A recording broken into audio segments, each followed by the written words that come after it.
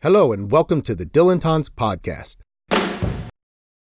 What is it about Bob Dylan? I'm Jim Salvucci, and I'm here in our inaugural podcast to interview my good friend Erin Callahan. Erin's taught in the English department at San Jacinto College in Houston since 2007, and she completed her PhD in modern history and literature at Drew University. And she wrote on Bob Dylan's identity construction. She's published on gender in the Star Wars saga, on Star Trek, The Next Generation, and Charles Schulz Peanuts. She has presented at various conferences, including Bob Dylan in the 21st Century in Arras, France, where I first met her. Mm-hmm. Welcome, Erin. How are you? I'm well, thank you. How are you? I'm doing okay. Welcome to our inaugural podcast, and thank you for being our inaugural guest. I'm just grateful that you asked me to be the first guest. It's quite an honor. Thank you. Who else would I ask? So tell me, what is it about Bob Dylan? You know, it's interesting because I've been thinking about this. It's language. So there's a roundabout way that I've thought to answer this question.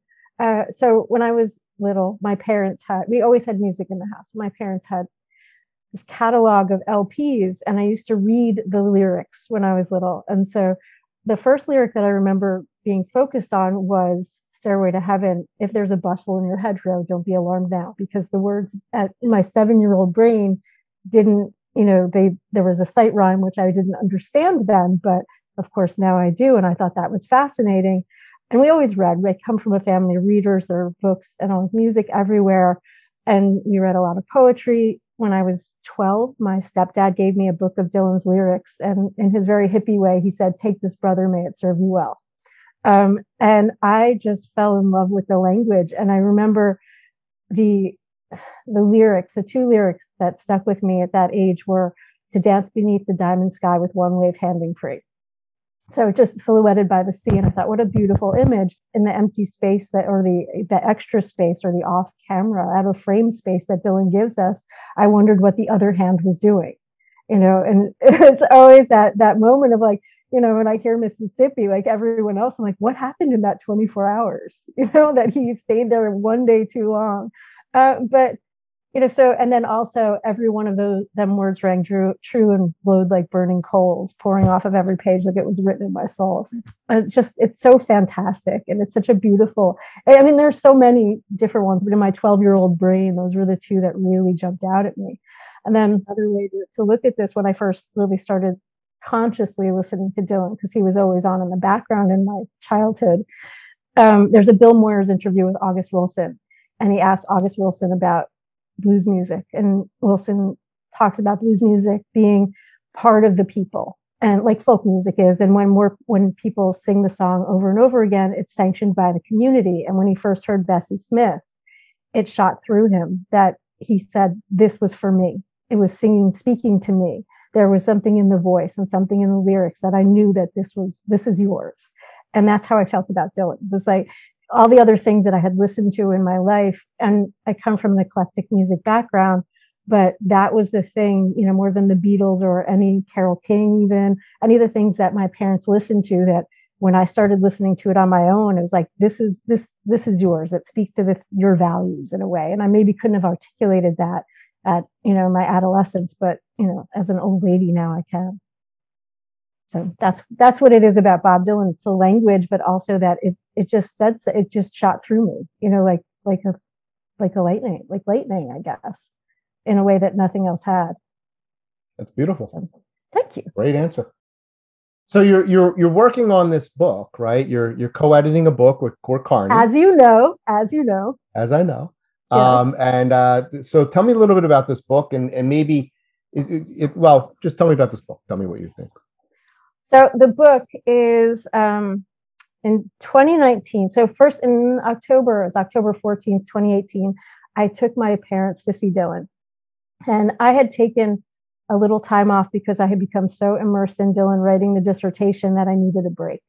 And I don't know how I could take a break now, but I did at the moment need a break.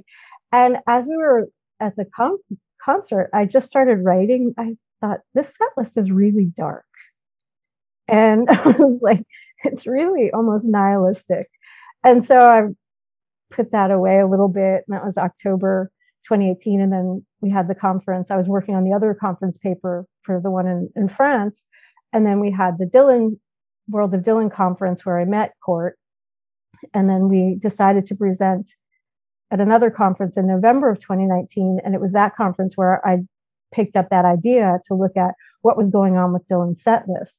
And Ray Padgett has a website that's dedicated to kind of looking at set lists in a journalistic way. It's quite good, but I don't know that I'd seen anything academically before. And so after our presentation, Court and I were at a reception. We presented on a panel with Nicolette War, who was also in Tulsa with us in 2019.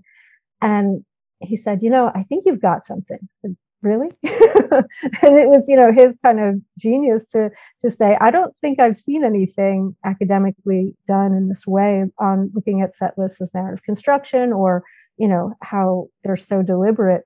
And he said, let's do a book. And then, of course, I said, okay. And so then COVID happened, and somewhere in the middle of COVID, he said, let's pick up this idea again and let's get started with it, because he wasn't really doing it. We were at home all the time, and it seemed like a really good use of our time. So that's kind of the backstory of it. Now, I'm incredibly grateful for, as I'm in the editing process now and doing a deep dive in all the chapters, the brilliance and the depth and the diversity of the contributors and the contributions that we have, yours included. I'm blown away that we have almost every decade covered. I think we're a little light on the 90s, but understandably maybe. But there's some great concerts from the 90s. There are. I was at the Madison Square Garden concert in 1998 with Joni Mitchell. It was fifth row. And I mean, I don't know how I got that lucky, but I did. Yeah.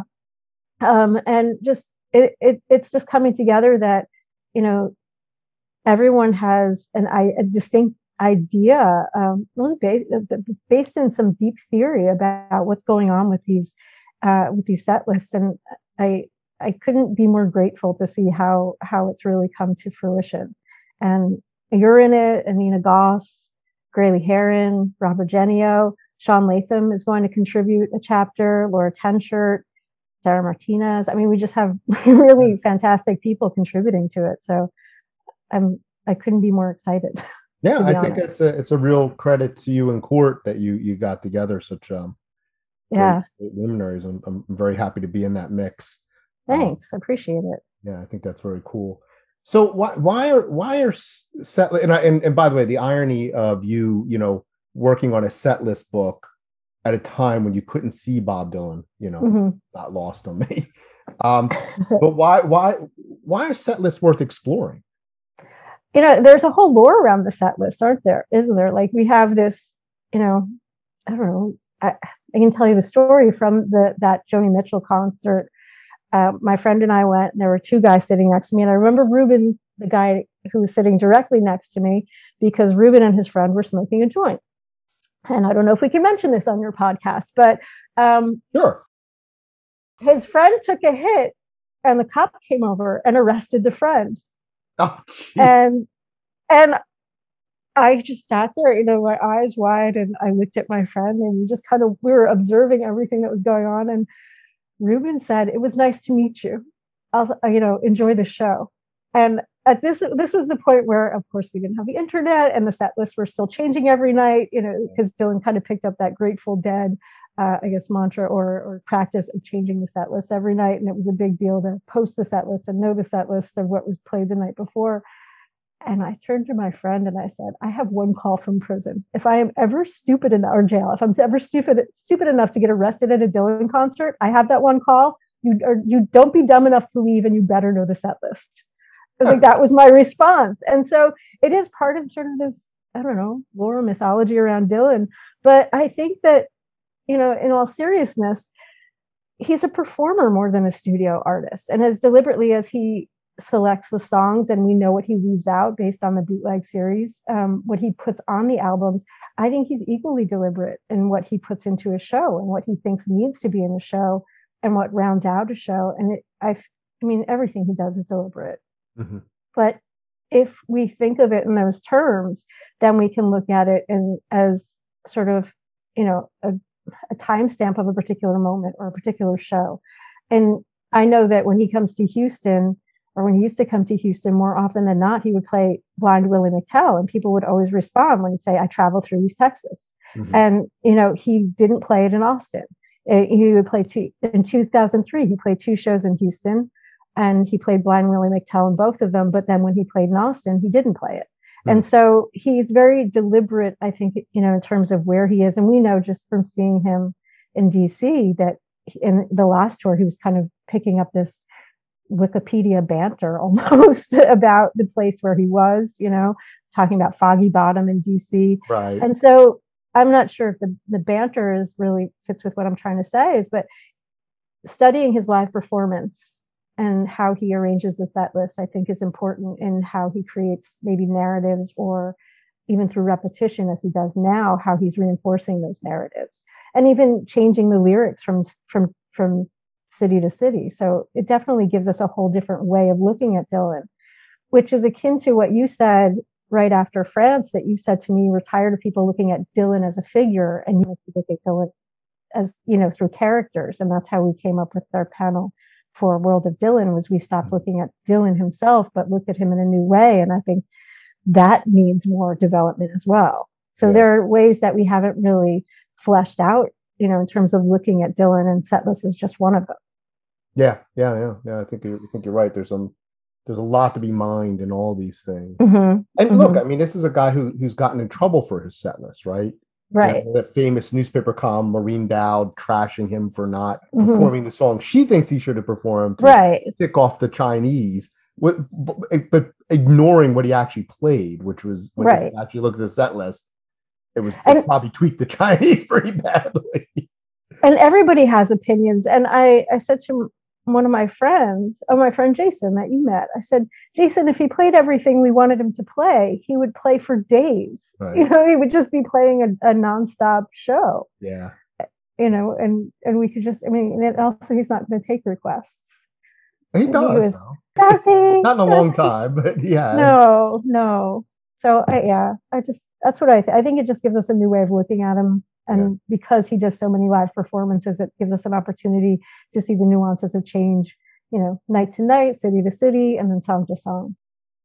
So you in some of your work, you talk a lot about generational approaches. I was like, a lot? Do I talk about it a lot, or is you talk about a lot to me? Yeah. And you gave a paper at the Pop Culture Association, American Culture Association. Did I give a paper? Yes, I was there. I was on that same panel. You and I collaborate a lot. And yes. You were talking about generational approaches. And it's interesting. So I just listened to Laura Tenchert's latest Definitely Dylan, and she was interviewing Rebecca. I can't remember her last name, but who's a Gen Z thinker. Laura is, I believe, millennial. Right. You and identify Xer. I'm a Gen Xer. I'm a Gen Xer. Right. I'm an early. I'm a cusp Gen Xer, sort of. I'm a late Gen Xer. And so all these things matter, and everybody always talks about the baby boomers. Right. Now, how does that sort of break down? I mean, what does that look like across the generations? I think that, the way that I looked at it was a very specific way of using monster theory to look at how the boomers kind of created this monster that is Bob Dylan. Mm-hmm. And it's based on Cohen's 7 theses about, monster theory. But it was really born out of our frustration that, I think a lot of Gen Xers feel that we're often ignored, but it wasn't so much that. It was just frustration that we feel that there's a club and we're not in it, to kind of paraphrase George Carlin, and that the baby boomers have this sense of ownership of Dylan. And not only do they feel that sense of ownership, but they're not very generous in letting other people in the club. And we felt that quite a bit at the World of Dylan conference. And so that was really, I think those were the discussions going on among the Gen Xers in the group, I think. But then that same PCA panel, we do, I feel like our group is now very, very close knit, and maybe we should branch out. But Court's thesis was, he was a little bit more generous, having the time to, and the distance of not having an emotional reaction to feeling left out, but really kind of considering the different generational approaches. So I'm going to reference him.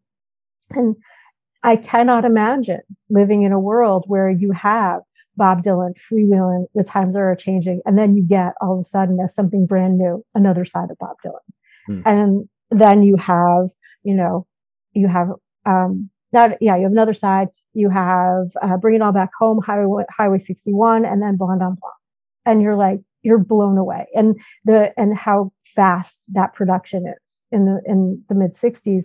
And for boomers, I can just imagine, as a Gen Xer, maybe that was just a tenth of my reaction to hearing Nirvana Smell Like Teen Spirit, of like, this is insane, and it's for us, and it speaks to who we are, like how we feel at this moment.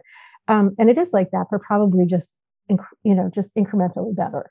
And so there, I can understand the feeling of, you were there when it was new. But I don't understand in academia, like as in fandom, I can understand that, but in academia, I don't understand the divide of why it's so territorial. So what I've come to is, what my paper was kind of focused on was, they did kind of create Dylan as this monster. If we look at Cohen's theses, the first is the monster's body is a cultural body. And so we can definitely look at the body of work and Dylan, the figure representing that, as a cultural body, because it speaks to American culture. And it's also born at a moment of crisis. And if we look at the 60s and all of the turmoil that's going on, and that these kids are coming of age, and he is in proximity to a lot of their ages, that they feel an identification that he's really speaking for them, which is how he becomes the voice of the generation. But beyond that, is it Rebecca Slayman? Slayman, right. Yes. Okay. So what Rebecca says too, and I have her reference here, is that he's kind of, he's a rebel, and he speaks to, so I think it depends, like if you're coming to him as a boomer, you're looking, or as a boomer, you're looking at him through a particular lens, but every generation after that, I think it depends on when you come to him. So if you came to him like I did, through language, I think it's that's how I came to him first. So I'm always focused on Dylan's lyrics before the music. And that's just because of how I came to him. But I came to him as a 12-year-old kid, and then 15, 16, listening to the music. And so in my adolescence, and I was not quite rebellious, I was just a probably disaffected kid full of ennui, and I was a Gen Xer, you know the drill. But he, so I think it depends on when you came to him, because my cousin, who was also a Gen Xer, had never listened to Dylan and asked me at 49, what he should listen to. And I'm like, all right, well, he's been through divorce. Listen to Blood on the Tracks. And I do think it's probably the most accessible Dylan. But, I thought for who he was in his, in his life, that, you're going to respond to him differently based on the time you come to him. I think that's an important point. But I think the most predominant image of Dylan is that mid-60s Dylan, when he is kind of, espousing values of liberty, justice, freedom, American values. And if you are looking at your world and you think that, or your society, and think it doesn't quite align with those values, then I think he's going to speak to you. And he's going, especially if you're an adolescent, he's going to speak to your rebellion. So that's kind of how I break down the generations, that the boomers, they do own him in the same way Xers own Nirvana. I'll take it. But, I do think it depends on when you come to him, what you're listening to. If you're kind of focused on that early Dylan, then of course, if you're focused on gospel Christian Dylan, then you're going to get something, you're going to respond differently. So I think it's not as easy to just segment it into generations. Is kind of what I've come up with. So, I mean, one of the things that strikes me is that the boomers, there's really two stages of the boomers even too. Mm-hmm. They're the ones who were old enough to appreciate Dylan when he first came out and experience that. Then there's others who are still boomers who came into him much later. Mm-hmm. Right? They really didn't tap into him until late 60s, early 70s. Yeah. So there's really two generations there. So not all of them have even, experienced Dylan from the get-go. And there are some kind of early boomers who just are more doo-wop and early rock and roll than Dylan, and they don't. They it just kind of Dylan just passed them by. Yeah. So There's it's always that. interesting. There's always Yeah, that. The Elvis yeah, set. exactly. What can we learn from all this? I mean, what do we take away from all this? I mean, you're talking about this, Court's talking about this, Rebecca Slayman's talking about this, Laura Tenchard's been talking about this. What do we take None of about this generational reception, we'll call it? well, just you listing that makes me think none of the boomers are talking about it. Yeah, that runs the gamut of everybody but the boomers there, doesn't it? Yeah. So maybe my initial point of us feeling frustration of being left out of the club is the underlying current. It's a Maybe new I don't club. know. It is a new club, and it's much bigger than the boomers, by the way. Okay. Yeah, we'll beat them in numbers. Now, I think that he does. If we go back to that monster theory, one of the other things is the monster never dies. That the monster will disappear mysteriously, and resurface. If we can look at his retirement, which wasn't really a retirement in Woodstock, and then the times where you count him out and then he comes back, he constantly resurfaces, and he has something that I think is a little bit is not even a little bit, but relevant to the time or the period or the people who are listening to it. And so I think that that's part of it. Is he initially captured the zeitgeist of his period clearly, but I think that accessibility tracks throughout his career. Is that that people find him incredibly relatable, and that he's communicating something about what it means to be human, which art does. And I think that's how I break that down. That if we're all talking about it, and maybe my parents are going to relate to Rough and Rowdy Ways in a way that I'm not relating to it, but I still do relate to it. In Mystery Train, Marcus says that, and I think this is another thing that people like about Dylan or hate about Dylan. I can name one person that hates it. My friend Babu, who was at a concert with me recently. But Marcus says in Mystery Train that an artist has two choices. An artist can affirm the audience or can continue to create. And Dylan has refused consistently to affirm the audience, to give them what they want. And he has maintained, if everything else is a construct in his identity, he's maintained the authenticity of, continuing to create on his own terms. And I think that is something that allows us to relate to him regardless of generation. So I think that's what we learn from it, is that first, everyone's talking about it but the boomers. So there's something there. And second, that Dylan just remains relevant because he's so fiercely independent, and and he continues to create on his own terms. And if the monster also tells us what is possible, then maybe that's something that we kind of relate to as well, is that we think, wouldn't it be nice to live life on our own terms and not have to conform in the way that he has? I agree with that. I would love to do that. Okay. I think you kind of do. Yeah. Yeah. How very Dylan-esque of you. So you're a Dylan scholar. Yes. You're a Dylan fan. I am. Reconcile that for me. Are the two mutually exclusive, though? I don't know. Some people seem to think they are. I think, anytime you study something where you think about it, read about it, analyze, write, and talk about it, as much as we do about Bob Dylan, there has to be some sense of fandom. You have to enjoy it. There's a reason why I chose modernists over Victorians in my PhD coursework and studies, because I prefer them and I prefer reading them. And so I think that you have to be a little bit of a fan of something to dedicate as much time as we do. So in that way, I think that, they aren't mutually exclusive, but I think being a fan is certainly an emotional reaction in a lot of ways. And there's some thought process in it, but to do, what Dylan scholars do, there's very limited emotional reaction there. It's all responsive and thoughtful. And so I think that that's how I would reconcile it, that there are things that Erin the scholar definitely is more critical of about Dylan, like his treatment of women, then Erin the fan can say, well, it's situational, you know? He's a product of his generation. Exactly. We expect that type of misogyny from boomers, or, even he's not a boomer, he's a pre-boomer, yeah. Yeah. So I'm like, we expect that. He was raised in the patriarchy, so I can make excuses. Erin the fan will make excuses where Erin the scholar will not be as generous to him. Area of critique. Yeah, I think that's what it is. I think it's a level of critique that the reason I asked the question is because my scholarly background before I came to start studying Bob Dylan, I was a Bob Dylan fan.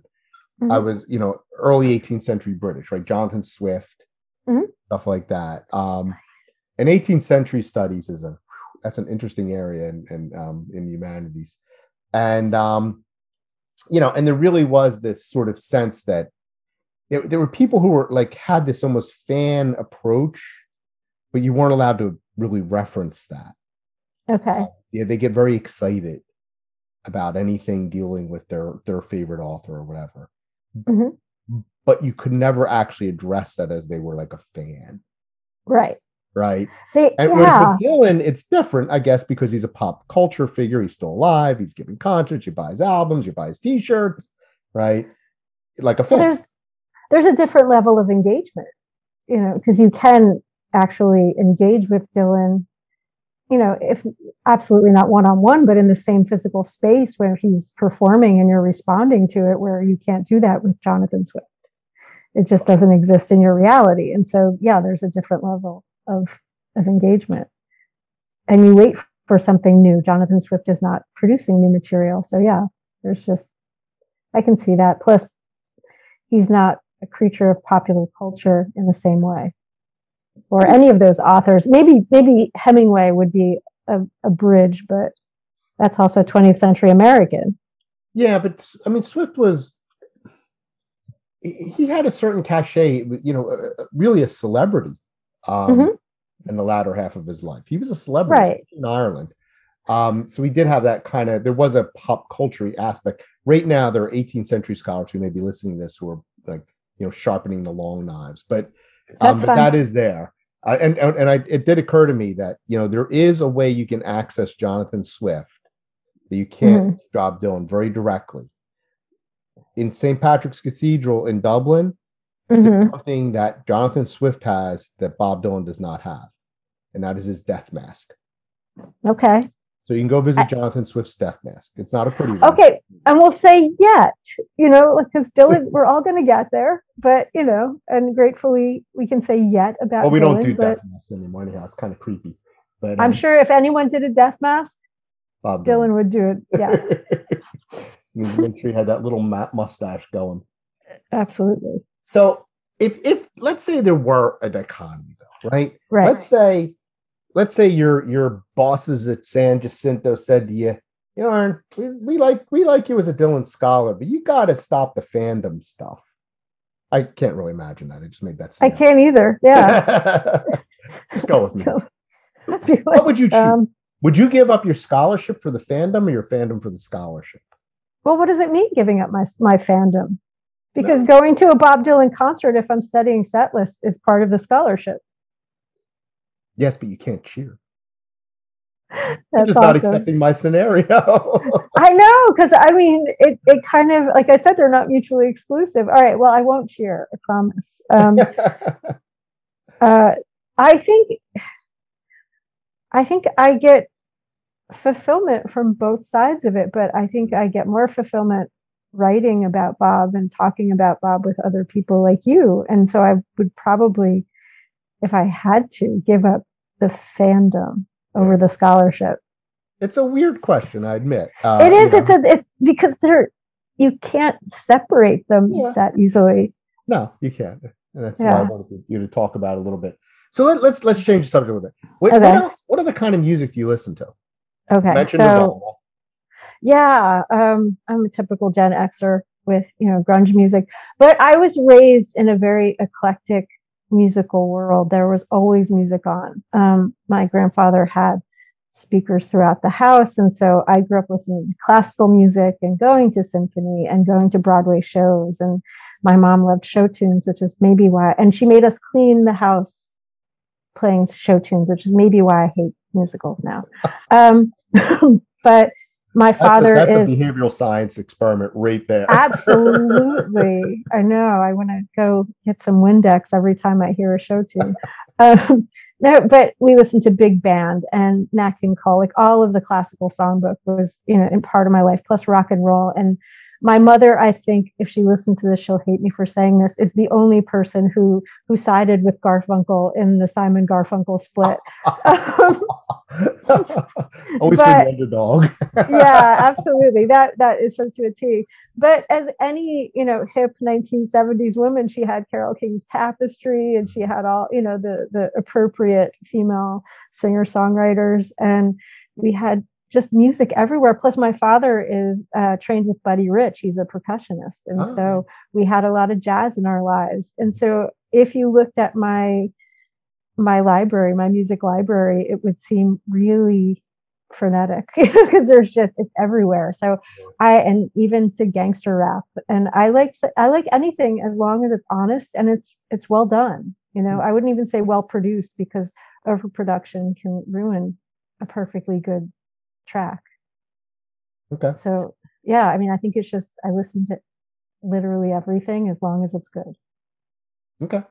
Except for new country. I don't love new country. Because it's never good, is what you're saying. Yes. Yes. And I'm glad people enjoy it. I'm glad for them if they enjoy it. It's just not for me. Okay. And unlike Bob Dylan, I don't like Jimmy Buffett. Why not? I don't know. I just don't. I've tried a lot. I liked him, I think, in high school, and I think that's where I'll leave him. I've never developed a taste myself. Yeah, with the Steve Miller Band. They're all in my fun high school years, and maybe they're associated. I left them behind. So how does all that music relate to your love of Bob Dylan? Or does it? I mean, with some of them, you can see a direct line. And being from Jersey, it's prerequisite that I love Springsteen. So, I mean, obviously there's a direct connection. But even I mean, I think general love of Springsteen. They would revoke my Jersey status if I didn't. Right.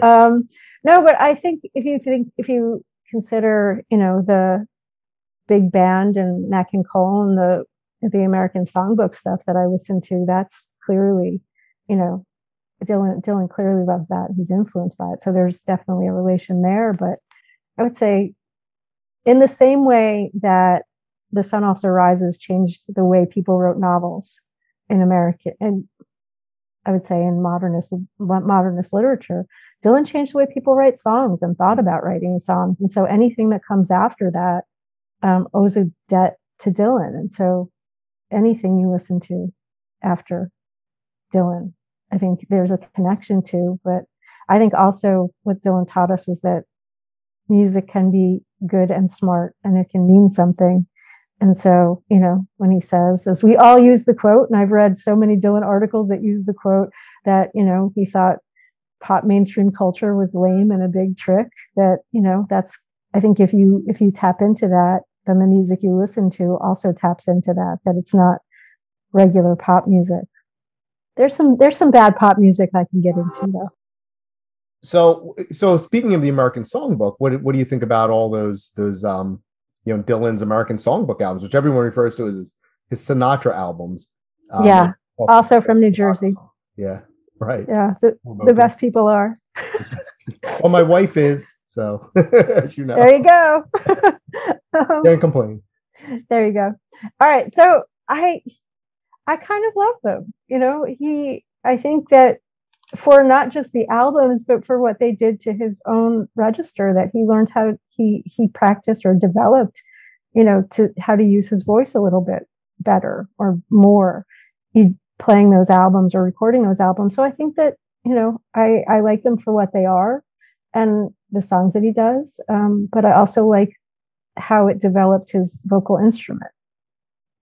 Because we benefit from that in live show. I mean, in the subsequent recordings, but also in live performances now. Yeah, and I think it had an effect on the way he constructed his songs for Rough and Rowdy Ways as well. Oh yeah, I'm not a great musicologist point. by any stretch, but I do I can just sense that. There's just something about the patterns of those songs that are reminiscent. They're evocative of the American songbook, even when they are, based on perhaps other people's tunes. Right. Which do you think? I mean, I'm not disagreeing. I need to think about that and let it marinate a little bit more in my brain. You have any final thoughts? I don't know. I mean, I think we covered a lot. I'm just eager to see now that we're coming out of the pandemic and he's doing more live shows. I'm wondering if he's trying to, and this would be my thought, for whoever's listening to kind of look out for is he going to continue to do a primarily Rough and Rowdy Ways set list, as we kind of talked about. I'm not sure if you and I talked about it, but we suspect that he's trying to get as many live performances of those songs as he possibly can out there, maybe. Or is he going to do something different? We know that this tour is slated to 2024, and so it definitely has an end point. But what happens after? I'm eager to see what happens after that end point. Yeah, that's my final point. I'm always greedy and I want more. But of course, he'll be 83. I know. 2020. I understand. Which is extraordinary. He's rather spry, but you can see he gets winded sometimes up there. He does. But that's, and I'm looking forward to potentially going to see more shows with friends like you and, continuing to do more good work, hopefully, if I'm allowed to, if this book does well, to do more good work and read what other Dylan scholars are putting out, like you and Laura and Rebecca Slayman, who's, 2 generations behind us, just to see what other people are adding to the conversation and hopefully to continue to be able to. So that's my final thought. Yeah. And I appreciate you having me on. This was so fun. No, I appreciate you joining the inaugural podcast, the inaugural interview. And the Dilettante site is it's kind of I've described it as a zine style. I'm going to solicit contributors to put on all sorts of stuff. The only thing that I can't figure out how to accommodate is sculpture, but otherwise I'm open to pretty much any other genre. That was Court's question. Why not sculpture? And now he thought that you meant he thought you meant you didn't want people writing about sculpture because the new sculpture just unveiled in France, which makes me think we need to go back to France. But I know. I want to see that. I do too. So now that's much clearer. You can't actually put sculpture on the website. So it's like, I don't know why he doesn't want us to write about sculpture. Oh, you can write about sculpture. You just can't put one on the website. Understandable. We'll be expanding this site as we go along, and doing more interviews. I won't be doing all the yakking, as they say. There'll be other people. You can do interviews with people. Fantastic. Thank you for listening to the Dilettantes podcast. Be sure to subscribe to receive the latest Dilettantes right to your inbox. And don't forget to share on social media.